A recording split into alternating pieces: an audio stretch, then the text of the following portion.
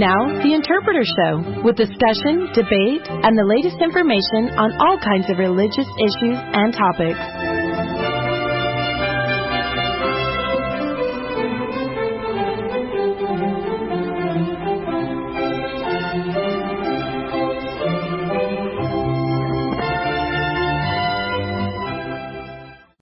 Welcome back to the second hour of the Interpreter Radio Show, sponsored by the Interpreter Foundation, a nonprofit organization dedicated to the scriptures, history, doctrine, and practices of the Church of Jesus Christ of Latter-day Saints.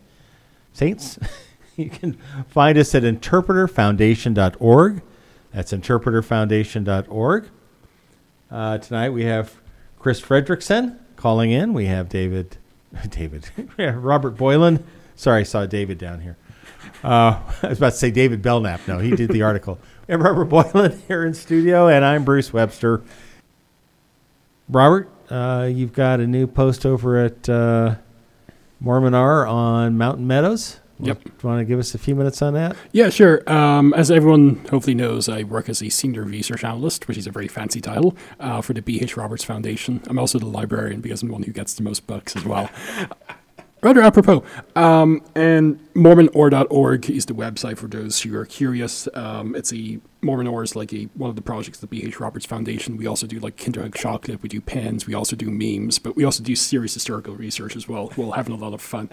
The most recent article that has been posted online only like about a week or two ago is actually on the Mountain Meadows Massacre. I believe it was in October, all three of us had the interview with Janice Johnson on the reception history of the Mountain Meadows, and that was a very fun interview. I remember Chris was having the day of time of her life questioning Janice, but that was fun. But for those who are wondering about the Mountain Meadows Massacre, it's like I'll say like a black eye in Latter-day Saint history, no matter how you cut it. In answer to the question like what is the Mountain Meadows Massacre, I'll just answer from the website.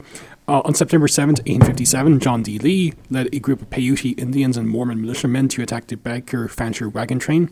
After a prolonged gun battle siege and feigned ceasefire agreement, approximately 50 to 60 Mormon militiamen and a number of Paiute Indians arrived and massacred the wagon company on September 11th, 1857. The attackers spared 17 children, all of whom were under the age of 6, and were taken in by local Latter-day Saint families before eventually returning to Arkansas. And it's a Q&A. It's a very brief overview of the Mountain Meadows Massacre, but also links to 300 primary sources. This deals with, say, the transcriptions and the original, where possible, legal documents, the journal entries, the Relief Society minutes just before the massacre itself, from the wife of Isaac Haight, who was like the main ringleader. It's basically everything you want to know about Mountain Meadows, but didn't want to ask. Didn't want to ask, and didn't even know you wanted to ask. But like but like it's not like we're apologists and thinking like this was a great thing. It's like it was a horrible thing. But the TLD, or like the summary, is like Brigham did not actually order it, and this seems to be the overwhelming consensus of historians, even critical historians as well.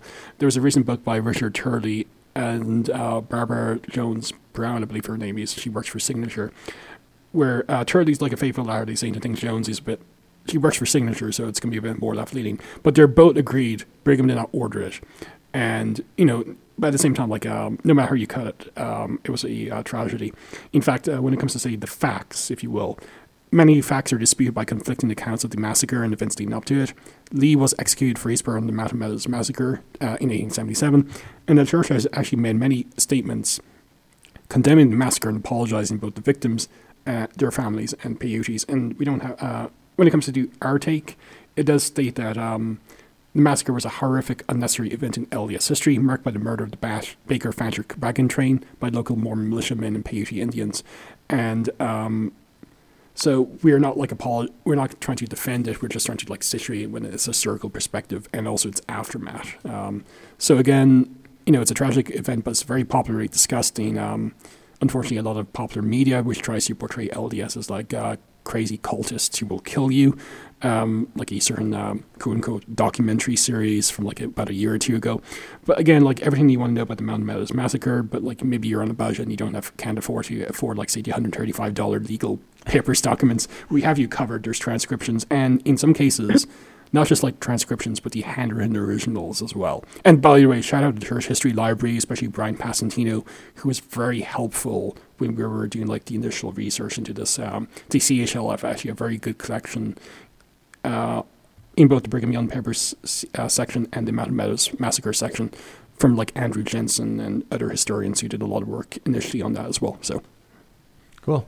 Yeah, one of the things that really jumped out at me when I read this is that it's a good, clear Q&A, but the beauty really for me was in the footnotes and the primary source documents that are referenced in this article. It's just replete with all kinds of references to primary source documents, describing the individuals there, helping us better understand. So anybody that reads this article certainly could really do a deep dive as they, take advantage of those footnotes and references. Yeah, there's short biographies of like all the figures here mentioned, like Brigham Young, John D. Lee, Isaac Hayes, William Clennon Smith, right. Sometimes spelled Clennon Smith, which as a Star Trek fan I think is great. And also in the main article, there's like 148 footnotes. So for a Q&A, it's well researched, yes. And documented, but it also leads to like 300 separate primary sources dealing with Mountain Meadows, both leading up to it, and as well as like various articles from like the church discussing it. Like there was in September 2007, the Ensign actually had an entire article by Turley giving the background and overview of the massacre, which is like a very good evidence of like how the church is actually pretty open, even when it comes to say black eyes, when it comes to LDS and Utah history.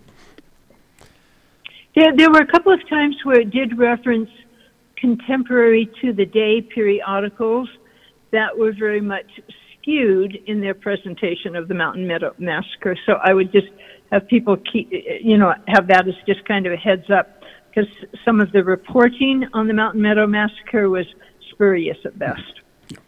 Well, that remains a problem of the present day. Unfortunately, yeah.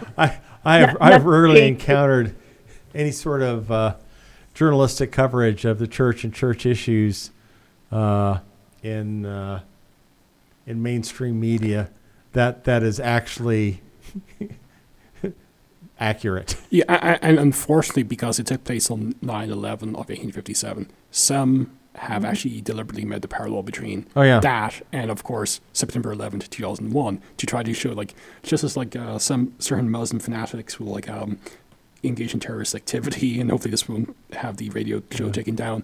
The Mormons are basically just as dangerous. There was a movie, September Dawn. September Dawn, yes, I was going to say. Yeah, with Angelina Jolie's father, whatever, in one of the main characters, which was like, it was an absolute hatchet job. It makes the Godmakers look scholarly. It's that bad. But it does kind of show, like, again, Mountain Meadows, horrible event, should never have happened, absolute black eye on LDS and Utah history, but that is not reflective of the culture of Latter-day Saints in Utah, and I say this as a foreigner myself, or the overall consistent history of Latter-day Saints. Again, this is like, as unfortunate it was, and not to sound like horrible here, but a bleep on the radar, if you will, in comparison, say, the relatively peaceful history of Latter-day Saints, even when persecuted.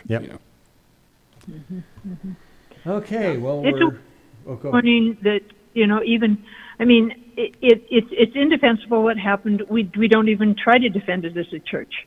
We're horrified by it just as everyone is horrified by it. But it also is a stern warning to us to be very careful in the choices and decisions we make and how easily we can sometimes be deceived.